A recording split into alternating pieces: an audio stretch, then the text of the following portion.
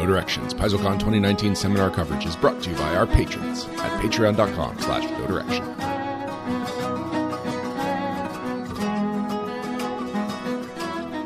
Welcome. Well, I think we're actually supposed to start at 2:30 and it's 2:31, so has anybody in here seen Auntie Lisa's Story Hour ever? Yeah, one person. Okay, cool. That means most of you haven't heard my stories, which is good. I'm Lisa Stevens, CEO of Paizo. I've been in the game industry for 35 years now, doing all kinds of things, and the purpose of this thing is for me to kind of like tell some stories. That's how we keep our history alive. There's not a lot of there's no one writing books about the game industry and stuff like that unless your name is Gygax. So it's just kind of a fun way to keep that going, and we've been doing some putting them up on things on the internet. I just did a Twitch thing with Peter Axon talking about the early days of Magic the Gathering, and it's just kind of a great way to just keep these things going so that the future generations can remember what happened going forward. So I'll just kind of go through this, and I'll give you a kind of overview of how I got here to where I'm at today, and then we can just, if there's areas you want me to like talk more about, we can do that. The small group like this, I kind of love. It'd be great if we can. You can kind of tell me what parts of my career are interesting that you want me to tell more stories, because there's so much depth I could get to, and there's so many cool stories, but it would take us like literally 5-6 hours for me to tell. It's a story day. Yeah, it would be a story. At least a story day, which is how this actually kind of started. Actually, kind of in a way, where the second PaizoCon, Monty Cook was the guest of honor, and it was way over in Bellevue where we had that at the time. I can't remember the name of that hotel, but on the Sunday, which was the last day back then, we Monty and I were just sitting around in the lobby of the hotel, and we were just reminiscing about the old days. Remember when? Oh God, remember that guy? And we were just telling each other stories.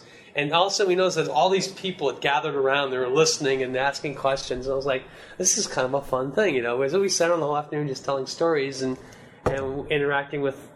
Basically, it became an impromptu seminar in the lobby. And so the next year, I said, well, I'm going to put this on the schedule. And we'll just go there. So that's kind of how this thing got started. And so now I'll talk a little about how I got started. So I was, your typical geeky nerd back in Wisconsin. And when I was in, like 6th grade, 5th grade, 6th grade, I went away to camp. And it was like my first time. Actually, I was even younger than that, probably about 3rd grade, because I went to camp and I kind of got homesick. It was the first time really being away from home, and a camp counselor gave me a novel, a science fiction novel it was by an author named A.E. Van Vogt. It was called Weapon Shops of Ishtar. And I show you really cool. I did a whole video of the presentation, but there's no way to show it, so unfortunately I can't show these things to you. But actually, if we could all get around in circles, I could show it. I have all these cool photographs and stuff. I read it and just instantly became a science fiction fantasy fan. Went and devoured everything I could find. Went to the library, checked every book out. Went to had my mom take me to the store and bought all 4 books you could buy at the store. Most of them were Tolkien, but and then just kind of kept devouring that as I went forward, and became a huge science fiction fantasy reader. And then in 1980. There was the home computer started, and there was a local music store that added a computer department, and they had one of the earliest IBM home computers there, and on that computer was this game called Alcalabeth. Now, Alcalabeth was by a guy named Lord British. It also went on to become Ultima, the Ultima series of games, but Alcalabeth was the original thing. It was just a raster. If you could see, that's what it looked like. It was literally a black with white lines, and you go and you're being attacked by a rat, and you'd tell a rat, and it was like very, very early dungeons, like kind of idea. And I would go after school. My school was about half a mile from this place, and so after high school I would go and drive over and go play that video game in the store. And they loved me because I would sell computers for them. People would see me having fun playing the computer, and they want that I buy the computer, so they actually encouraged me to keep coming back. So I did that for like a whole year. I just spent my evenings playing Calabeth in the store. Then I go off to college, and I don't have a computer, and so I was like desperate to try to find some Calabeth, and I put up a notice saying anybody playing Calabeth here in college. And they got someone called me and said, I don't have Calabeth, but I'm playing a game called Dungeons and Dragons. Would you want to come play that? And so I went and played Dungeons and Dragons, and it was with this guy. And he only played once, but that was all I needed. Hook, line, and sinker. I was totally into it. And I remember going to the library and reading every book on mythology and whatever. I just wanted to know more about all this cool fantasy stuff I played one game of. And then my mom gave me this cool box of Dungeons and Dragons beginner box for Christmas that year, and I devoured it. I colored my dice in. I also got some sets of Ralpartha miniatures. There was set of adventures, set of monsters, and I over the Christmas break I painted them all. Still have them at home. Still have the horrible paint jobs, but that's part of history, right?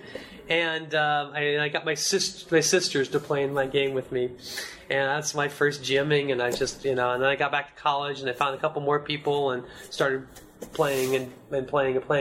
And as we started playing, word got out that I had a game, and more people wanted to join. More people joined, and before you know it, I think at one point I had as many as 16 people playing in my game, which was a crazy amount of people to run in the game. And by that time we were playing AD&D first edition, Advanced Dungeons & Dragons. So one of the two people, one person that wanted to join my game is a guy named Mark Reinhagen. And I don't know if you guys know Mark Reinhagen, but he was the guy that was the author of Vampire the Masquerade and Werewolf and those things. But he went to my college, and he and another guy named Jonathan Tweet, who was another famous designer in our industry. They were both just kids in college at the time, and they so Mark wanted to know about my game, and then we kind of made a deal where I played his game on Fridays and he played on my game on Saturdays, and then we played in Jonathan's Call of Cthulhu game on Sundays, and before you know it, we got to be friends. And they said, hey, we're going to make a game. We have this game we want to make. It's a game where it does magic right, and it was called Ars Magica. And you can still buy Ars Magica today. It's on like its 6th or 7th edition.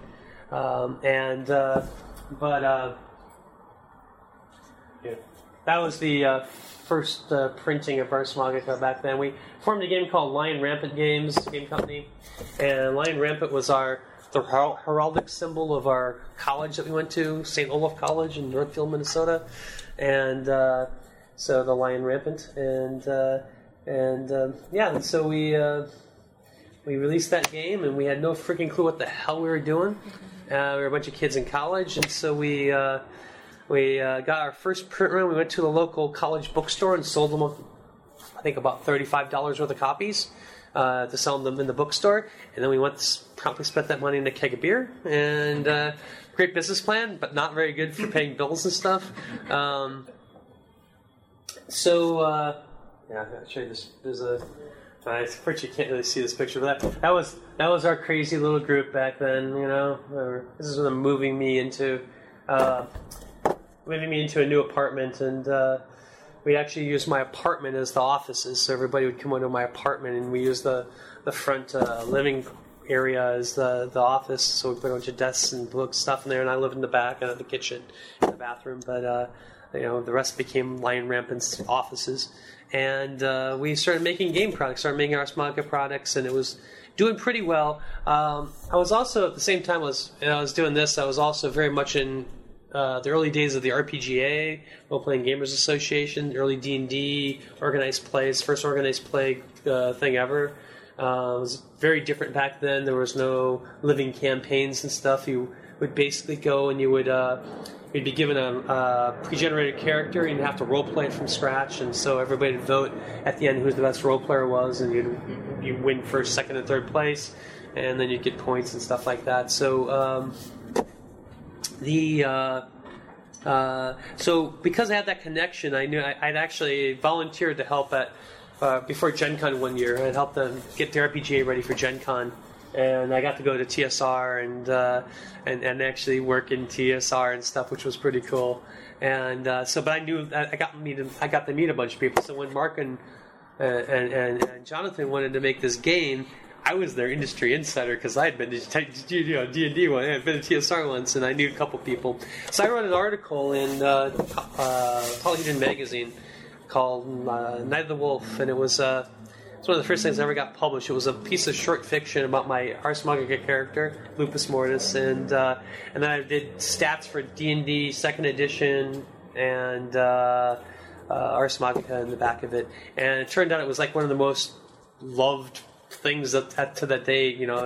I heard that they kept getting phone calls from people saying, do more of this kind of stuff, and it had this interesting side effect because back then there was only one industry game awards. It was called the Gamers' Choice Awards, and it was voted on by RPGA members, and we won Best New Role-Playing Game that year, 1988, and before you know it, we had all these distributors coming, people wanting to translate it. There was a flood of people to our booth, and all of a sudden we were a real company, right? Selling product and stuff and being successful. And so at the time, Jonathan leaves. It's just Mark and I and a bunch of other people, Nicole Lindrews, a few other people. We get this. We're having some trouble with money because we're not very good at it. We're kids, and there's this investor from Georgia that basically says he'd invest a bunch of money in our company, but we'd have to move to Georgia. So we picked up our lives in Minnesota, moved to Georgia.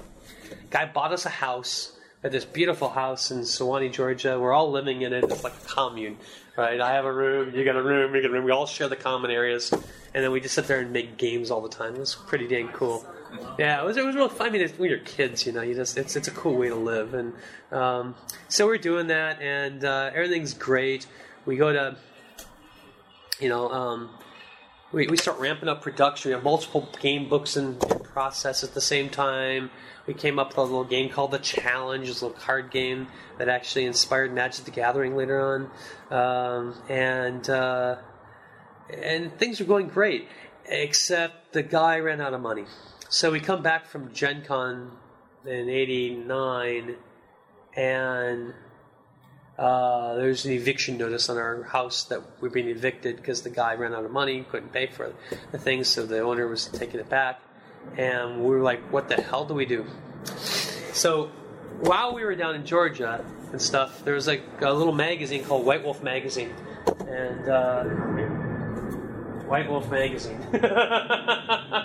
And the editor was a guy named Stuart Wick, and his brother Steve also helped out, but Steve was going to college and stuff. So Stuart was really the person behind it, and he loved Ars Magica. They were playing Ars Magica. So they actually published a bunch of early Ars Magica articles inside the magazine, and their big thing, like this particular issue, they gave away at Gen Con that year. They gave away thousands of copies to every attendee that came by the booth and stuff. And so it started becoming this pretty big magazine. And so we have this eviction notice, and Mark's thinking we're just going to shut the company down. And I got this crazy idea. So I guess there's a third thing that kind of happened right at the same time. And that is, so remember I said we went to Gen Con and came back to the eviction notice? Well, while we were driving to Gen Con that year, so we all drove in the same car. We basically all piled into a car, drove to Gen Con from Atlanta to Milwaukee at the time. And as is the want of gamers, we were talking a lot. And Mark had been reading the Anne Rice novels for Interview with the Vampire and the Vampire Lestat. And he's like, I really would love to do an Interview with the Vampire role-playing game. That'd be really kind of cool. And so we sat there the whole ride there and back. We talked about what a vampire game would look like and stuff, what we could do. We were getting pretty excited by it and stuff like that. And by the end of the trip, we decided we weren't going to do it. We would just make up our own world and stuff like that instead. And so we get back, And we'd had this idea to do this vampire game, and we thought it was going to be a pretty cool thing, but we had this eviction notice. But our sales had actually been doing pretty good at the time. I was in charge of sales and marketing and practically everything else, art direction, graphic design, you name it. And I was like, so I came up with a business plan. So I said, we owe a lot of money to printers for the stuff we'd done for that Gen Con, but it was selling well. And so I said, well, let's just keep line rampant over here as this company, and we won't do anything new for that. But we'll form another company with White Wolf Magazine. We'll call it White Wolf. And we'll use their printer credit. You know, if you have credit with the printers, you can basically print stuff without them taking any money from you for 30 days. It's kind of a nice thing, right? And so if you had enough sales, the sales money come in, you'd pay the printer, you'd pay the artist, you'd pay all the other people, and you'd be good.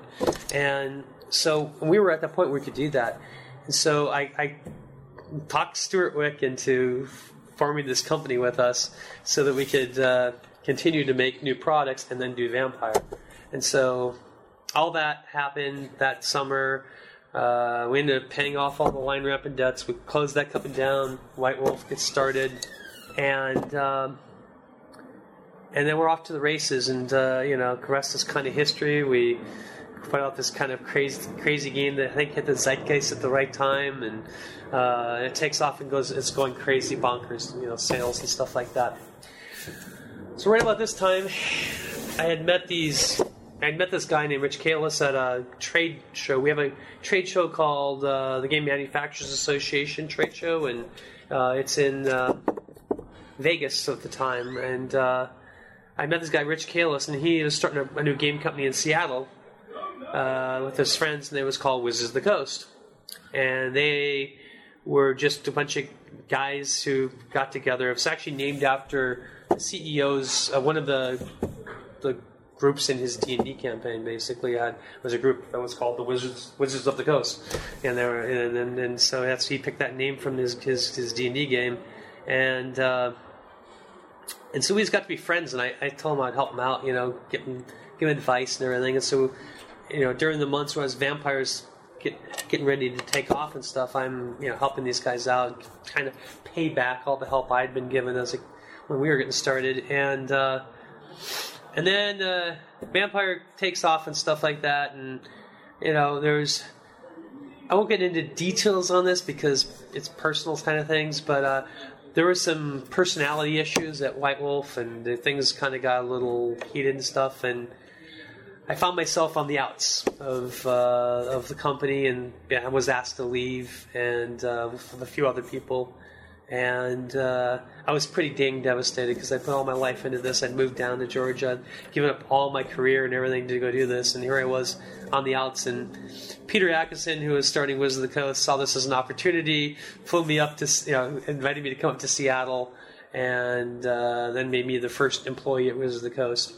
And I brought all this experience to them they didn't have because they were just wanted to make a game company. They literally had nothing but more than a P.O. box and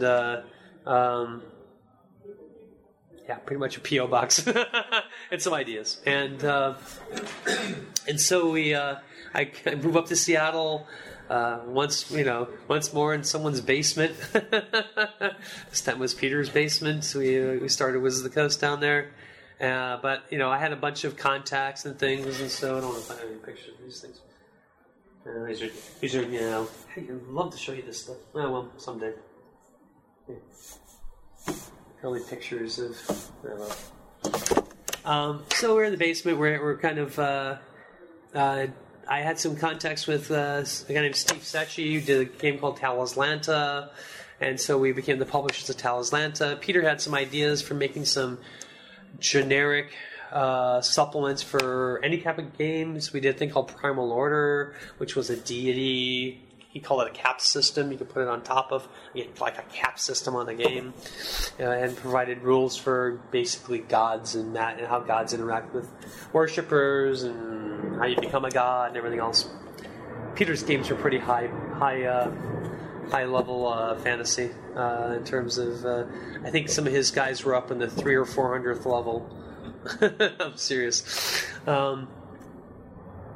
And so we start doing that, but while we're getting off the ground and stuff, he meets a guy named Richard Garfield, at a local game convention in Seattle called Dragonflight, and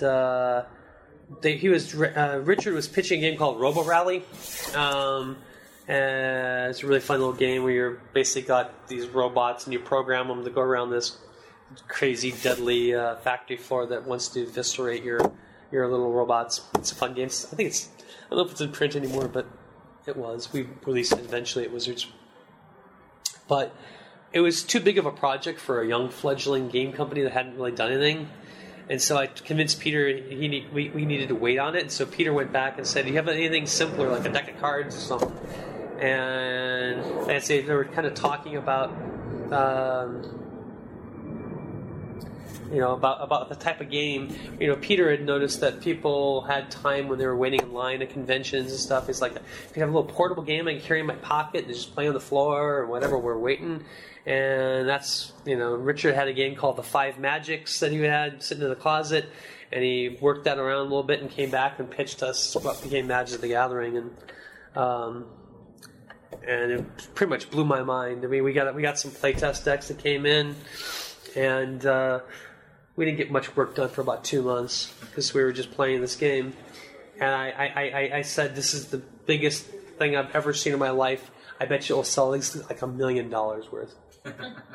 At the time our sales were about $30,000, so I was thinking big. But we had no idea how to get it made. It was a crazy idea. It was trading cards, but they're playing cards and had art on them, and pieces of art were expensive. And if you get the time to get like a piece of color art was like $1,000. And we have 300 cards in there. We're this little company with $30,000 of sales.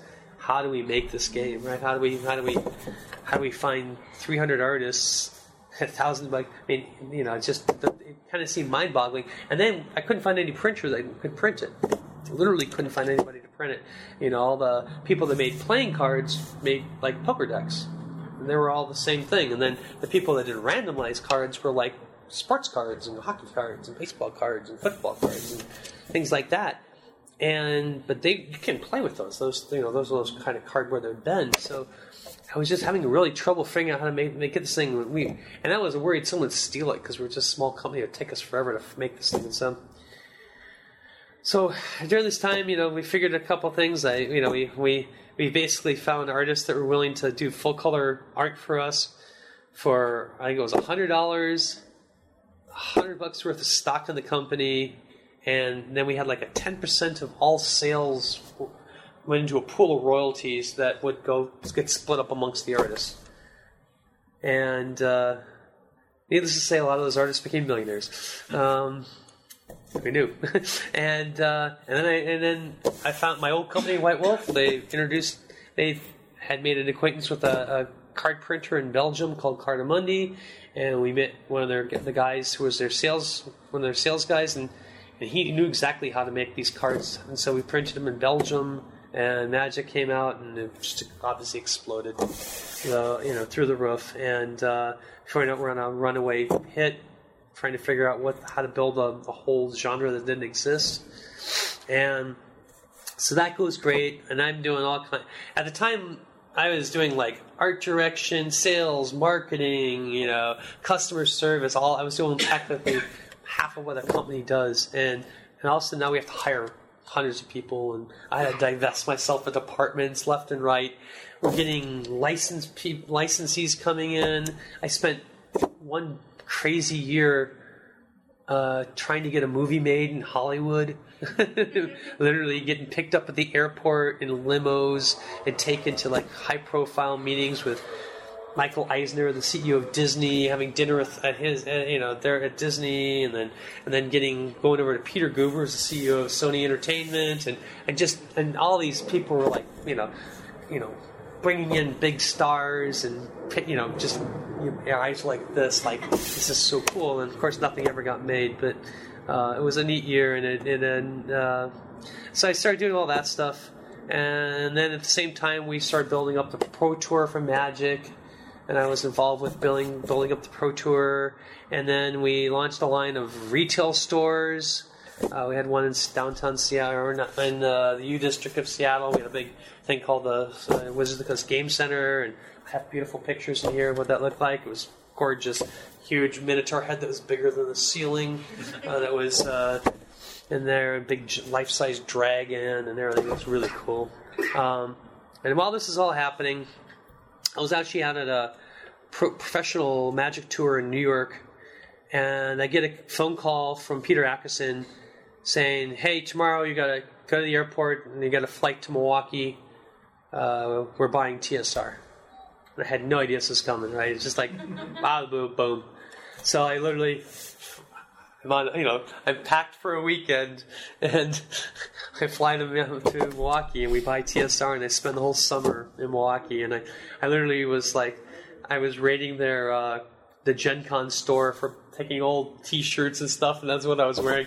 Looked like a walking history bag of all this stuff. But it was so cool because it's back to my roots, right, where I first started, where I volunteered here at TSR, and I'm walking the doors, and this is ours. We just bought this, and all the history and everything else, and it was pretty daunting. And I knew I was a fan of a lot of the people that were there. These are people I had their autograph in my books and stuff like that. And all of a sudden now, I'm on par with them, and it was pretty cool. I had two really cool moments as we were doing this. And one of Peter's things, he wanted to reach out and heal the rifts that had happened. And so he reached out to Gary Gygax, who had been persona non grata there. And I remember Peter and I met Gary for dinner, and then we went to TSR, and we took him on a tour of what his company had become. And it was just so cool seeing Gary, back at TSR, introducing him to all the people and stuff like that, and just kind of saying, you're now part of his family again. He never did work for Wizards of the Coast, but it was still kind of cool. And then we did the same thing with Dave Arneson, and I got David, just having Dave be able to come back and stuff like this. And, somewhere here I got this awesome picture. Oh, I'm going to see if I can blow this up so you can see it. But that's a very young me there. I was in charge of Greyhawk as one of the things I got to be in charge of. And so there's Gary and Dave Arneson side by side at a seminar at Gen Con that we put together to talk about Greyhawk and D&D in the early days and stuff like that. So I actually got those guys to actually sit with each other and talk about that stuff, which was they had been like lawsuits on each other, and before that, and also I was able to be a part of helping to heal that rift, which was pretty cool. So come on, stop. I don't know.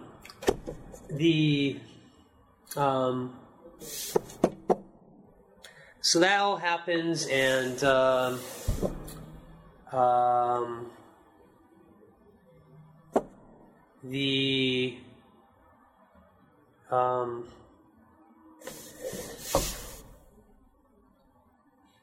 there's some opportunity. One of the big things about me is I'm a big Star Wars nerd, huge Star Wars nerd. Vic and I have one of the largest collections of Star Wars action figures, or Star Wars collectible stuff in the world. And it all happened because I bought him a Boba Fett action figure in 1995, and before you know it, we're going down the deep rabbit hole. And so I really love Star Wars. D&D and Star Wars are my two big things. And so I knew that there was we wanted to be able to get the rights to do Star Wars role-playing game and Star Wars trading card game stuff at Wizards. And so at this time we also got bought by Hasbro. I really wasn't involved with that, other than as a shareholder okaying the sale. But that brought us a lot of leverage with Lucasfilm, and so when we got bought, I basically asked Peter Atkinson to ask the CEO, Alan Hassenfeld of Hasbro, to basically go to Lucasfilm and get us the license. And there's a crazy story about how I tried to get the license at Wizards of the Coast back when Magic came out, and I had it in my hands. It got taken away by Hasbro and stuff, and I could tell you a really funny story about that later if you want. But here I was flipping the tables, and we ended up getting the rights to do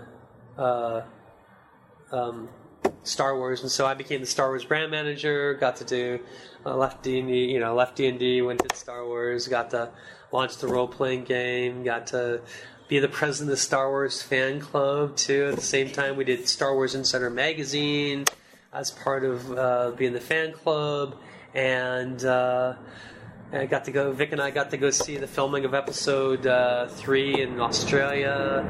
It was pretty cool. It was like living the dream. And okay, that's actually Paizo, though, isn't it? Oh, stuff and it's all merging together. So I do Star Wars at Wizards, and what happens when a company buys another company? A lot of times the old guard gets kind of pushed out, and so in 2000, end of 2000, Peter Axon and I both get Keep Sixth out of Wizards, two of the founding people and stuff. And I was kind of okay with it at the time. I was kind of burned out, working real hard. Had just sold the company, so I had some money. So we took a year and got bored stiff. And I had left when I left Wizards, I'd gone around, I'd read a lot of stuff about Hasbro. And Hasbro, one of the things Hasbro always did is they divested pieces of the business. When they bought companies, they would get rid of parts of it. And so I kind of knew what parts they might get rid of, so I went around to all these people and said, hey, if they ever try to get rid of this part, give me a call. I'll be interested in talking about getting that. And what I get a phone call from the magazine division, a guy named Johnny Wilson, and he said, hey, they want to get rid of the magazine division. That was Dragon Magazine, Dungeon Magazine, Star Wars Insider Magazine. And so I met with Johnny, and we did the business plan, and I said, this looks pretty good. I like this, So we formed a company together, and I didn't know what to call it. And he's a Greek scholar. He's an ordained minister, actually, too. And he had this Greek word in his head, Paizo, meaning to play. I said, looked, and it looks like no one's really using that word, so we can use it. And started Paizo, and it was started as a magazine company. And the worst part about starting a magazine company was it was really bad timing. The internet was just taking off. It was hard to have news, have stuff that people didn't already know about the day it happened. And Star Wars Insider was all built upon insider news about Star Wars, but everything was hidden instantly to all the internet. So we found that it was getting harder and harder to. You had to kind of like really get Lucasfilm to give us stuff that they weren't going to release anywhere else and stuff like that. It was, and even then it was just like people were. One person just needs the magazine, and they put all the information on the internet for free for everybody. So magazines were just starting to get this downturn, and it was just at a time where all the costs were going up, all the printing costs, all the costs for labor, shipping costs, everything else was going up. And so it was kind of, if you ever want to read about why magazine businesses in general just had a downfall, I did a 10-year blog with Paizo's 10th anniversary. I did a blog for each year of Paizo. You look for Auntie Lisa's Story Hour on our website, and I did one for every year, and one of them talks about the magazine business and how crazy that business is. And we ended up losing money the first couple of years, and it was getting kind of desperate. And it looked to me like we're going to go out of business, and it was a pretty bad time. And I not a quitter, so I did have to lay a few people off, including myself. I actually laid myself off and worked for free for 2 years. You can do that when you're an owner. And but I had to lay some other people off, which I never wanted to do, never have done since. But we were in pretty bad shape. But we said, well, what do we know how to do? What do we know how to do? And it's like, okay, we know how to make adventures.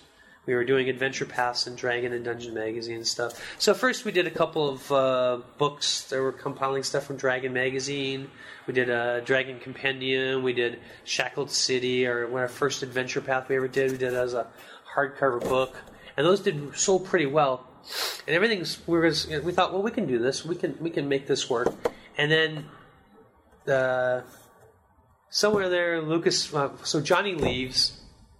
Johnny Wilson, the guy who I started the company with, leaves, and there was a clause in the Lucasfilm contract that allowed them to cancel the contract if he ever left, so they did. So I lost Star Wars Insider. That was 2/3 of my revenue.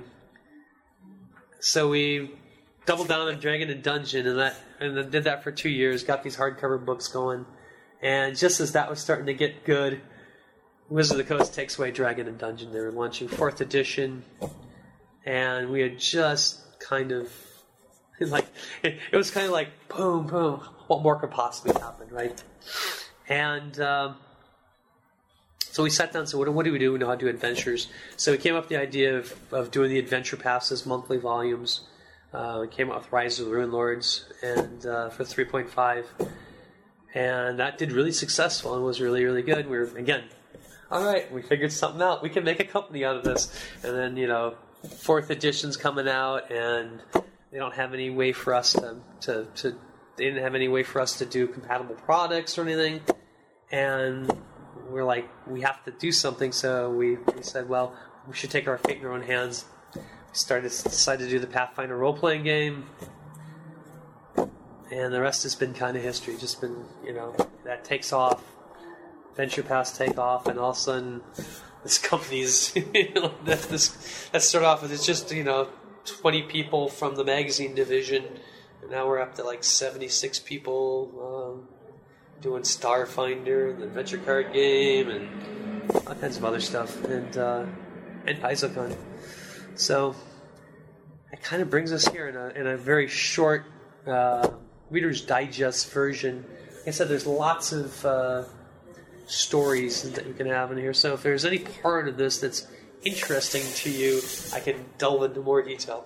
It seems like really key to your success is the OGL, being able to make the games. Were you at all involved in that initial process? I will tell you a funny story about that. All right, so I was one of the brand managers at Wizards. I was in charge of Star Wars, and then I was in Greyhawk and stuff too for a while too, and RPGA. And the guy who was running the TSR part of Wizard of the Coast was a guy named Ryan Dancy. And Ryan Dancy, if you've ever met Ryan, he's a very brilliant guy, really, but he's kind of a little bit outspoken. He rubs people the wrong way. A lot of times you almost need someone to translate for him, what he really meant to say was this, kind of try to be diplomatic, because he's not very diplomatic. And Ryan, I remember he was all excited. He called us into his office, and he's like, I got this. I've been reading about this open source stuff, and I really think this is the future. We should open source. One of our biggest, when we launched 3rd edition Dungeons and Dragons, our biggest competitor is going to be all the people in the game industry, and they're already established games. What we need to do is get them, instead of competing with us, make products for us, make products that go with our game, rather than making a game that competes with us. And so his idea was to basically give away the mechanics and the OGL. And I told him, I said, this is the absolute worst idea I've ever heard in my entire lifetime. This is insanity. Are you trying to destroy our business? You're trying to screw us over? But he was compelling, and he kind of explained that no, this is good, because all these people will be funneling all their products would need to buy the core rulebook or player's handbook, right? And the Dungeon Master's Guide and stuff like that. And so I started to see the light on it and stuff like that. And we did get a lot of the industry to get on board with it. And I think it really helped with the adoption of 3rd edition too. And Ryan also kind of. So he told me this later, many years later. But I think he also saw himself as a steward of the Dungeons & Dragons rules, and I think he was a little worried that Hasbro, this big huge toy company with G.I. Joe and Transformers and whatever, wouldn't understand how important D&D is to the game industry, and I think he was a little bit afraid that at some point they could just cancel D&D, mothball it, and there would be no D&D in the world.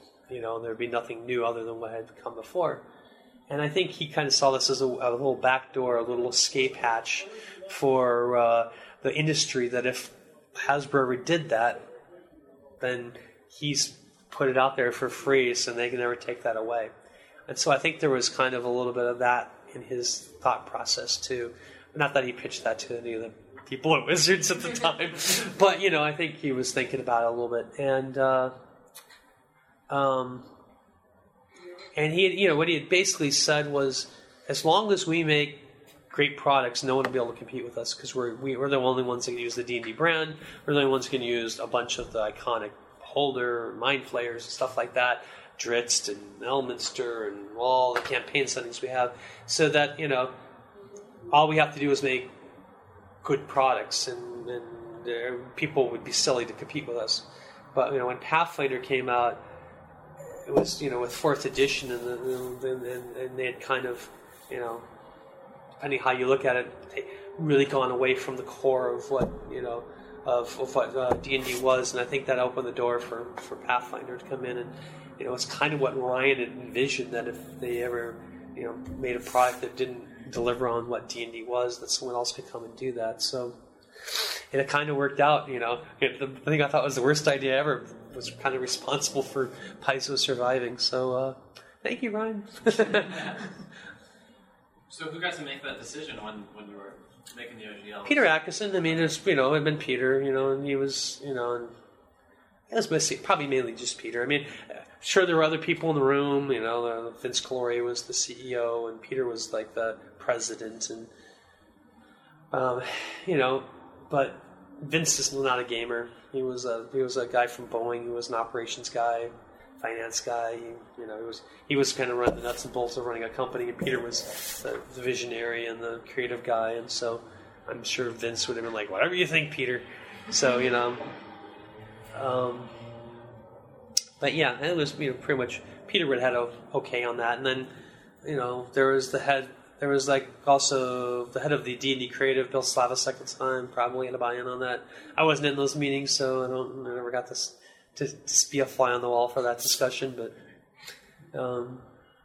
Ryan was pretty convinced, because considering he got me from worst idea I've ever heard in this industry to that's a cool idea.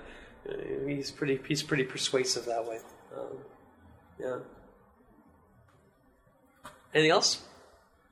We got So how did the 15 minutes concept come about? I mean, to me, that's what Paizo is the number one thing, because Wizards was making all this material that was just rules and source, and there was nothing to play. Yeah.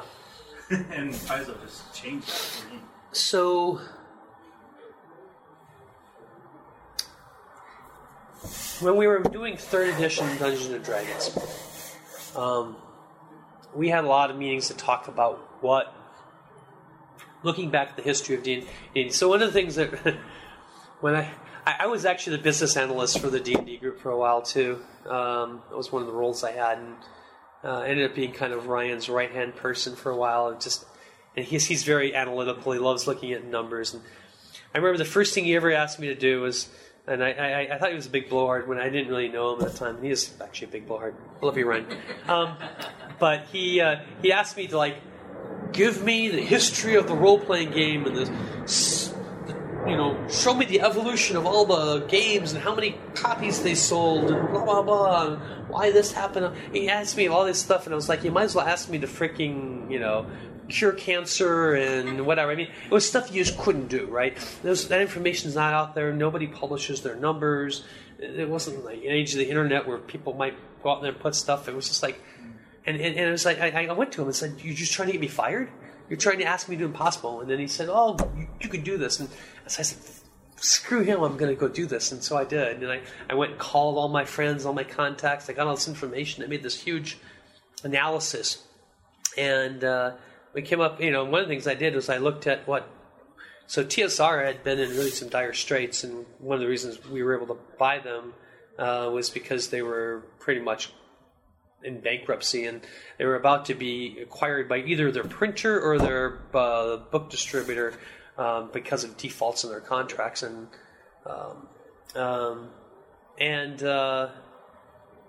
so I went and looked at why did a successful company was TSR. And one of the things they had done is they had taken their campaign settings. They'd focused everybody on becoming not D&D players, but Forgotten Realms players, and Greyhawk players, and Dragonlance players, and Darksun players, and Ravenloft players, and whatever. And they basically, so whenever you come up with a product, it would only appeal to a smaller and smaller subset of people. And it frustrated me as the guy who was in charge, the person in charge of Greyhawk, saying, "Hey, I'm putting out this really cool adventure. It could be played in any of your fantasy settings." They wouldn't touch it if it had the Greyhawk logo on it, and you weren't playing Greyhawk. No one else would touch it. And so, I can see that as the more campaign settings, the more fractured their group got, and the more the sales got on each individual product. So that was one takeaway. The other thing we saw was that when you talk to players, there was this. When people got together and talked about playing D&D, they talked about the adventures they played together.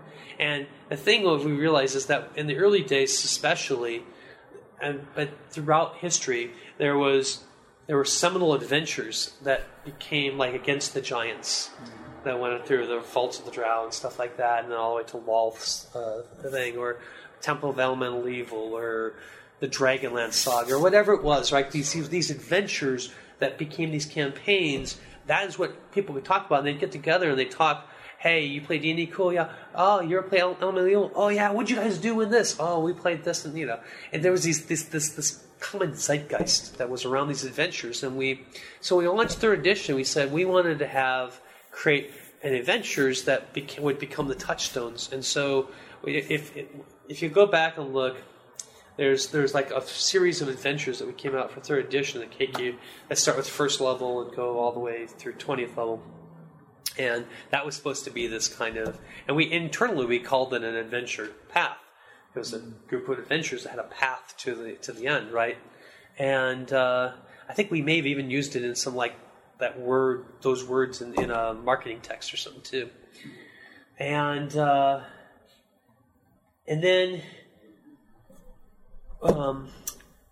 Chris Perkins was in charge of Dungeon Magazine, and he got the idea to do Adventure Path in Dungeon, and that was the Shackled City Adventure Path. That was the first time it was actually really like branded as Adventure Path. So we did, they were just starting to get that to happen when Paizo grabbed the magazine division and took over. So we implemented what Chris had decided had kind of started when he was at Wizards.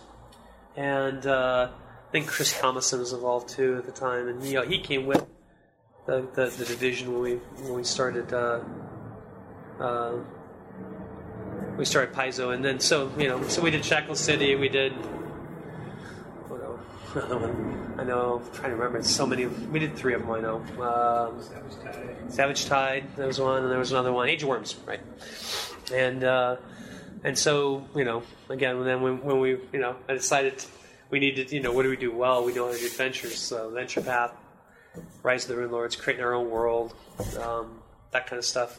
We knew how to do that, right? So, but that's kind of how that whole thing started. Genesis was really an homage back to Temple of Elemental Evil, Against the Giants, and all these adventures from the early days that became these touchstones, that became these campaigns that people would play, and so we were hoping that was what they would become, and they have. If you've played Rise of the Rune Lords, everybody knows what the Swallowtail Festival is and stuff, and so it becomes that kind of like, oh yeah, I can tell you a story, and you like kind of know almost you can almost picture it because you've been there. Your characters, and it might have went differently depending on the GM, but that was kind of that idea.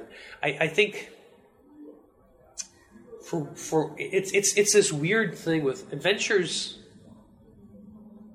are never the best selling thing in the world because they only sell to game masters, right? Whereas rule books and stuff sell to players, and so they always sell more. But I think you need to have adventures to have a successful line of rule books and stuff. And it's always when you're looking purely at numbers, it's easy to see how companies decide to not do adventures because they look at I can put the effort into making this adventure, I can put it into the rule book, we'll sell more copies. But if you just make them all rule books, then... Because the thing about gaming is that you have to have these great moments. And as a GM, one of the things that we decided early on with Paizo is to give the GMs tools to have these great moments, right? To have, things like the maps and the miniatures and pawns or whatever it is that to help the players have these great moments so they have these stories to tell for the rest of their lives, right? And our adventure paths are that, they're these well-crafted adventures that help the GM, and you still have to put your own spin on them for your players. You got to, learn to deliver what your players want, not necessarily. And we don't know exactly what your players are going to want, but we can at least give you a framework that's 90% of the way there, and then you can do the last 10%, and that's a lot easier than making all 100% yourself, especially nowadays where everybody's busy and stuff. So, it's this weird conundrum that you need to have this. You need to do it well in order to make the rest of it run. It's almost like the fuel that makes games run. And if you don't have good adventures, people play and then they don't have a good time. They don't have a good memorable experience, and then that means they stop playing. And so, it's kind of these things that maybe don't make it. They make money, but they don't make so much money. But they're the most important thing. So you put your biggest effort into something that doesn't make you as much money, so then other things will make you more money. I mean, rules are important too. Jason will kill me if I tell him to say that. But and it's true. I mean, a really bad rule set can get in the way of the story, right? So, would you say as well that having come from the magazine industry, because it kind of went into that subscription model, right, of the adventures and that. Well, that's way that ended up saving you in the long run. Yeah, I mean, it was on purpose. I mean, it was. So the weirdness is, probably have time for this a little less. Sorry.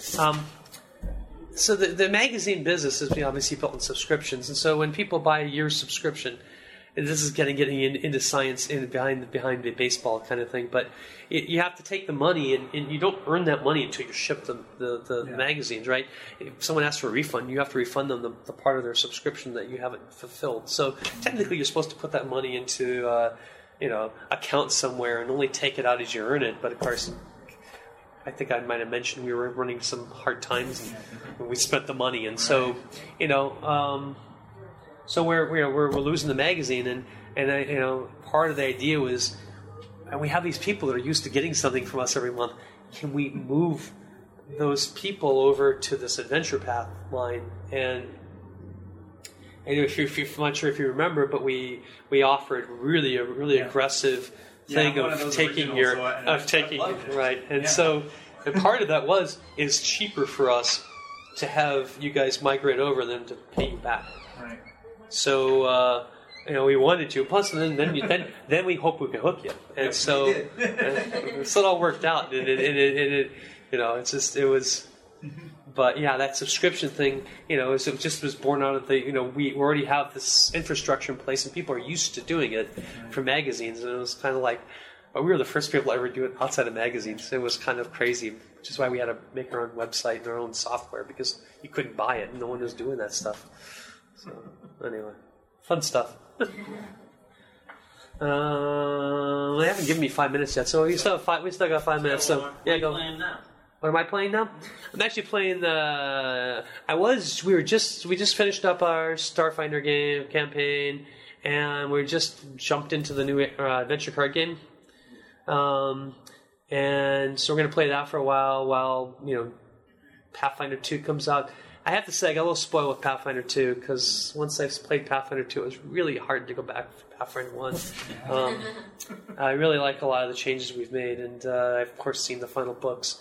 And they took the things I didn't like from the playtest and deep-sixed them, and kept all the things I really liked and added even more of them. So I think they did a really good job of synthesizing all that feedback and really delivering a great edition that really feels like Pathfinder, but just removes the things I didn't like about 3.5, basically, because Pathfinder 1 was kind of 3.5, and there's things that were just like, I didn't like from 3.5, and we didn't fix them because we were maybe a little scared to go too far from 3.5 originally. But it's like, no, this is a good chance to fix them. I think everybody can agree these. I mean, there's going to be some people to disagree with me and think that those were, assets and not, things that need to be fixed. But that's why first edition's still out there for you. But I'm really excited about that, and so. When we jump in, I don't know. We'll see. I mean, I want to make sure the books have been out so I can absorb them and stuff. I play our adventure pass. That's one thing I do. I play the adventure pass from the book.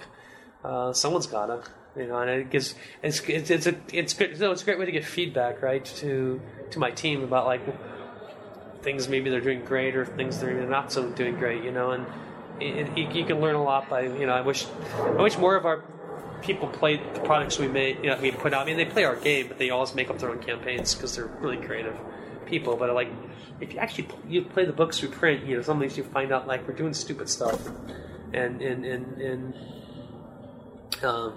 fix it. But we tend to fix that stuff when we do the compilations, like we did.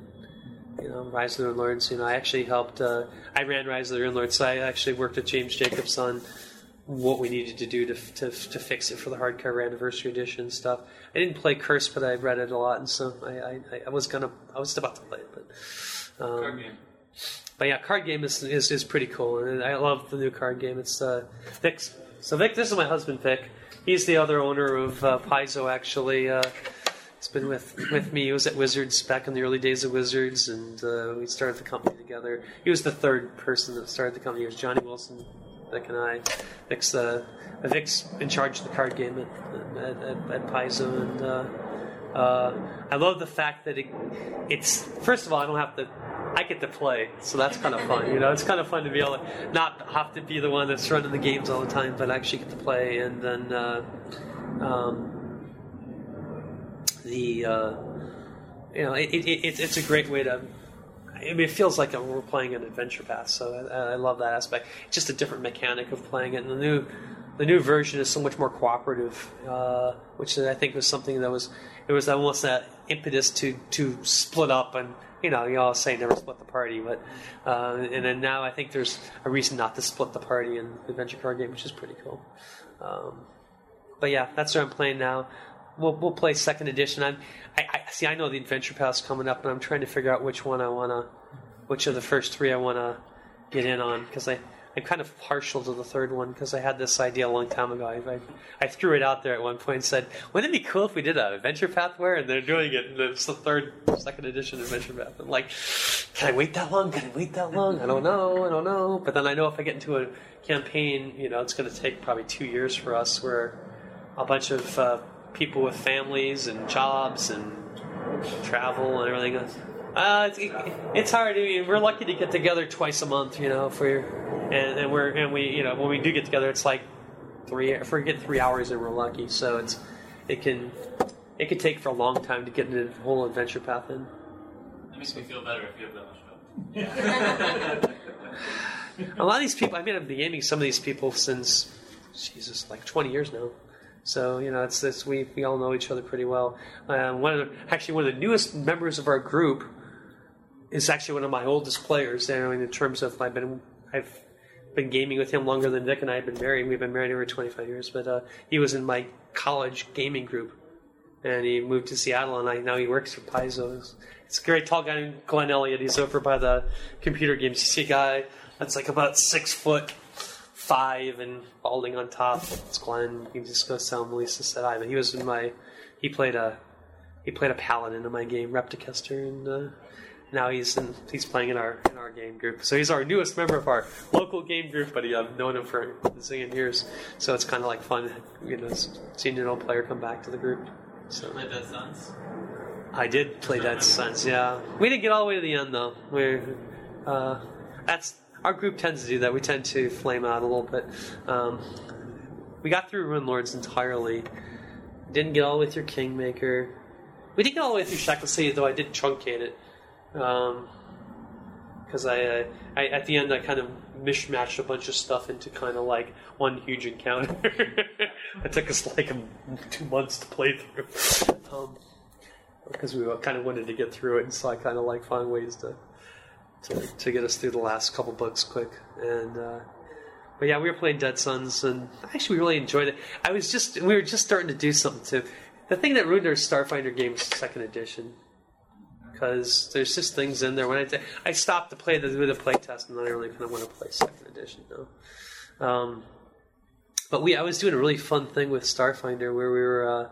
I really would have been fun to deal with, but it was basically where the Starfinder Society had made a deal with a local television group to basically have the characters be on the reality show of so their adventures were the reality show being beamed back to Absalom Station and so there, his director saying, "Hey, next time you're killing the guys, you give us a little more,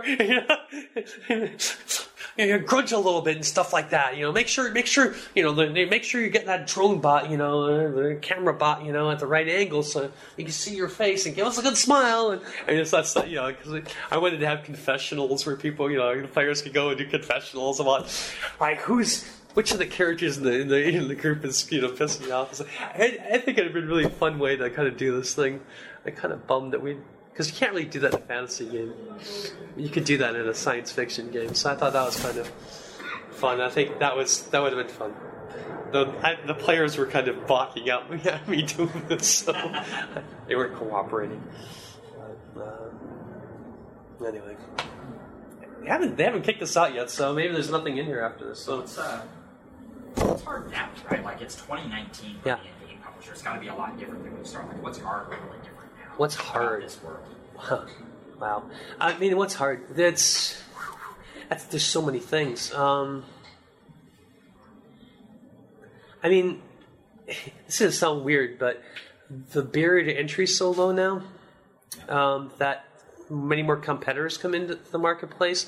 But one of the things that's happening, what we're finding in the hobby game industry, is there's so many products coming out, and hobby game retailers don't have a lot of money, that they have a hard time buying all the products and stocking the products and keeping them in stock because there's just so much coming out, and they don't want to miss the next hot thing. So they kind of feel like they have to get everything, so they don't go as deep as they used to.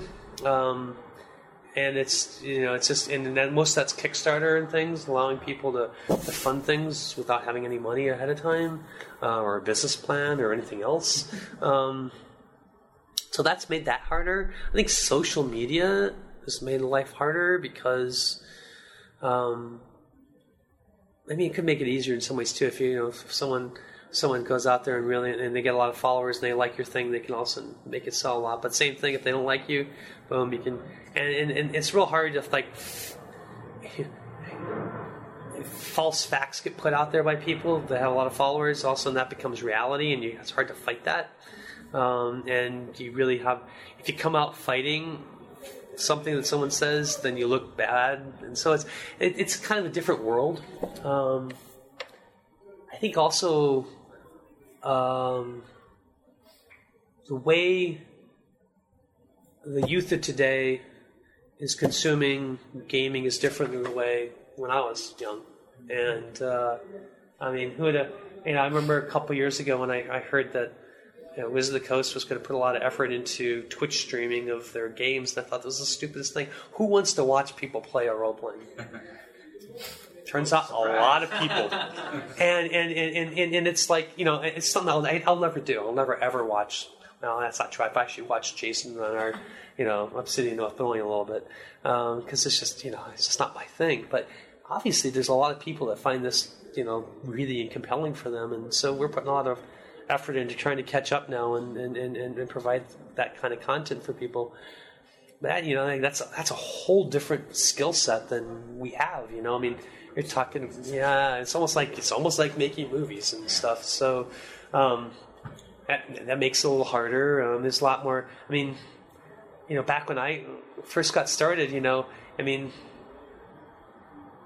I was the tech person, and it's because I can install an operating system on a computer. Now we have programmers and web developers and all the. I have these, those guys are expensive, especially in Seattle. You got to get these guys. They go to Amazon or Google or whatever, right? And so, to get quality people, you have to pay more money, and that's stuff I never would have had to do in the past. Just how information gets out there so quickly now, which is a curse and a blessing sometimes. It used to be so hard. Like, how do we let people know about something? Now, all I get, Eric's just kind of mention it in passing somewhere, and it's all over the internet. And, some of the blessings is the world's so much easier. It's smaller. I mean, it's easier to sell stuff everywhere. It's easier we have more options for printing. In fact, when I got started, the only place to print was in the Midwest. No one ever thought about printing in China or anything. It was just too expensive. It took too long because of the boats and stuff. It was just too expensive to ship all that far. But as the world's kind of gotten smaller and things have gotten faster, it just got cheaper and cheaper to ship. So you have your tariff. Until we got a tariff coming in, well, maybe we'll see. June 26th. So yeah, kind of all those things, and I think there's just another thing. It's just there's a lot more products that have been made, right? Think about just there's not much white space or as much white space. Yeah, back in the 80s when I got started, there was a fair bit of product, but it's like maybe 2% of what there is today, and it's and I thought it was a lot back then. So it's there's a wealth of stuff to compete with out there, and everybody's finding new ways, to deliver this stuff. Fortunately, I can't tell you about something I'm hoping is going to come out later this year with a partner. But if it comes out, it could be game changing. It could just be a whole different way to interact with adventures and stuff like that never been done. So I don't know if it'll happen. Contracts aren't signed yet, so. Yeah, you'll know when it happens. You'll say, "Oh, this is what Lisa was talking about, right? This was that thing, yeah. So it's exciting but it means you have to I think you do have to constantly rethink how you do things and constantly be open to changing what's important. And we still make print products. I don't know how much longer we'll make print products. It feels like a weird business to be in. So I think about you. You're a printer. You're a book publisher. Yeah, we are. Right. We still we sell a lot of PDFs now and stuff, and we sell product through things like Hero Lab and Roll20 and Fantasy Grounds and that kind of thing. I can see happening more and more. But who knows? We'll see. It could. I've been predicting the death of print books for about 10 years now, and they don't seem to be slowing down. Maybe a little bit, but then the digital sales are just growing. So right now it's additive and not subtractive. But I don't know. I don't know if that It would be interesting to figure out the demographics of that and how much of the print sales are going to the older crowd and the digital stuff's all going to the young crowd. Of course, they said that about vinyl records, and now they're making a comeback, right? So it's just it's very much a changing world. I mean, my job is part of it is just to constantly figure out what's going on in the world and keep my eyes open and ears open and try to figure out, and then brick and mortar. I mean, who knows what's going to happen with brick and mortar retail? I've been worried about them for a long time too, and they keep surviving. But it's all it takes is one big catastrophic loss. I mean, we lost Borders Books, and that put a big hurt on a bunch of people. And thankfully, we weren't impacted by Toys R Us. But it's just if one of our large distributors went out of business and owing hundreds of thousands of dollars to you, that could impact things. And I just we had a lot more game stores back then, but how do you survive? How do you survive as a game store when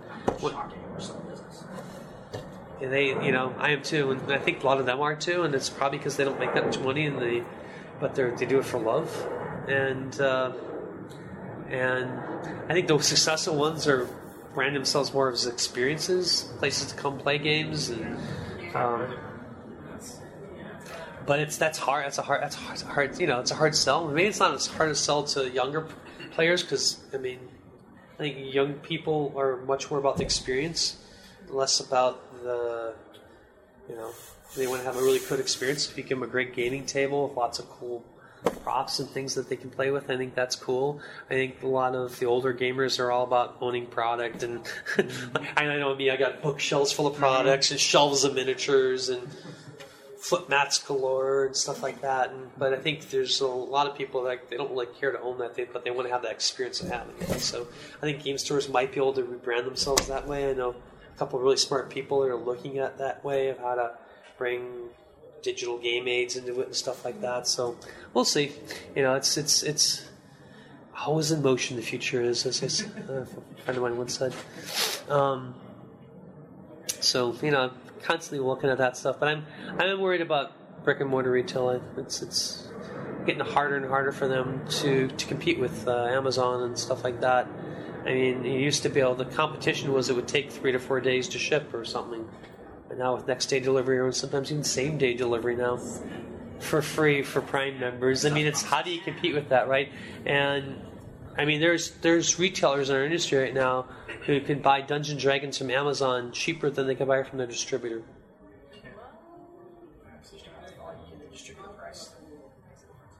I mean, it's and how do you compete with that, right?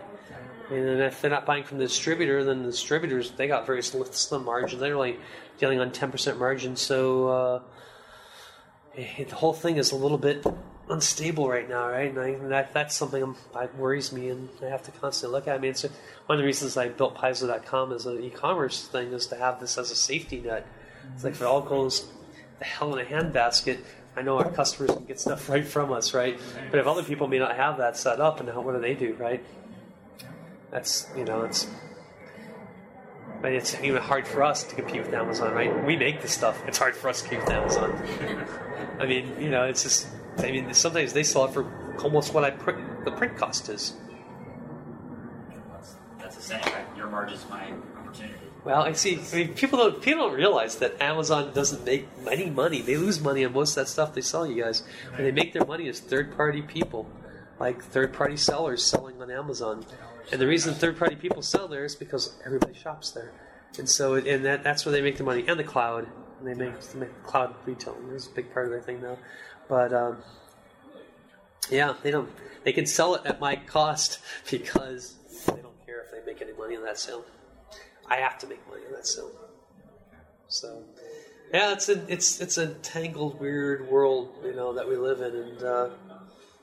But in some ways it's opportunity, in some ways it's a threat. So, thankfully, people still seem to like what we do and kind of products we make. So, as long as that's profitable, we'll be making them. Anything else? How did you put your team together? Well, I'll tell you. I've been asked a lot of times what's the secret to your success? And the answer is surrounding yourself with great people. That's harder to do than it sounds, but a lot of it's just finding people to start the companies with. So, Paizo was literally the magazine division at Wizards of the Coast, ripped out lock, stock, and barrel and put over, and this is the company org chart, right? I mean, literally, that was my contract with Wizards of the Coast said I had to take every person at their current salary and title, and so I just literally moved them over. And then it's just, some people don't work out, some people do. Just, constantly trying to find, trying to find the people who are just have that special. That thing that just makes them, so Eric Mona, I met him on America Online in the 1990s, mid-1990s. We were both fans of Greyhawk, and this is back before we ever had TSR or anything, and there was a board on America Online where we talked about Greyhawk and the Greyhawk campaigns, and Eric was like the brainiac that knew the minutia of every last little Greyhawk thing. He could tell you exactly where everything was from and stuff. And then when I when we bought TSR and I became charge Greyhawk, I grabbed, hey Eric, and there was one other guy on there too that was about as big of a brainiac, and they became my team Greyhawk, and I would basically, everything we published, I would just send them a digital copy and have them look through it and find all the little minutiae errors and stuff, and then I put them in as like Team Greyhawk in the credits. And so that, and then when we launched Living Greyhawk campaign for RPGA, I knew who I needed to hire, so I hired Eric to come and join the company to run the Greyhawk campaign, and then before you know it, he was running magazine and blah blah blah. And he came over with got the magazine division. He was doing Dungeon magazine at the time. Actually, he may have been like associate assistant. Was it? Oh, that's right. He was doing Polyhedron, right? Yeah, the back half. Dungeon was two. That's right. There was the Dungeon magazine, and the back half was Polyhedron. He was doing all the D20 compatible stuff. And then he took over Dungeon, and then he ended up taking over Dragon, and then, and then he became my publisher. But he was just, I knew he was that special kind of guy, right? You got to get him in here, and he just kept doing great things. 5 minutes. Thank you. And so, it's just that. I mean, Jeff Alvarez, my COO, came in as a customer service representative, but I could tell really fast that he was smart, and he would, things would come up, and he'd say, I can take that, and I'll do that, and he'd do it really well, and just you find those people when they kind of, when they're constantly stepping up and surprising you and making you happy, that's when you you got something, and you just kind of give them a career path, and it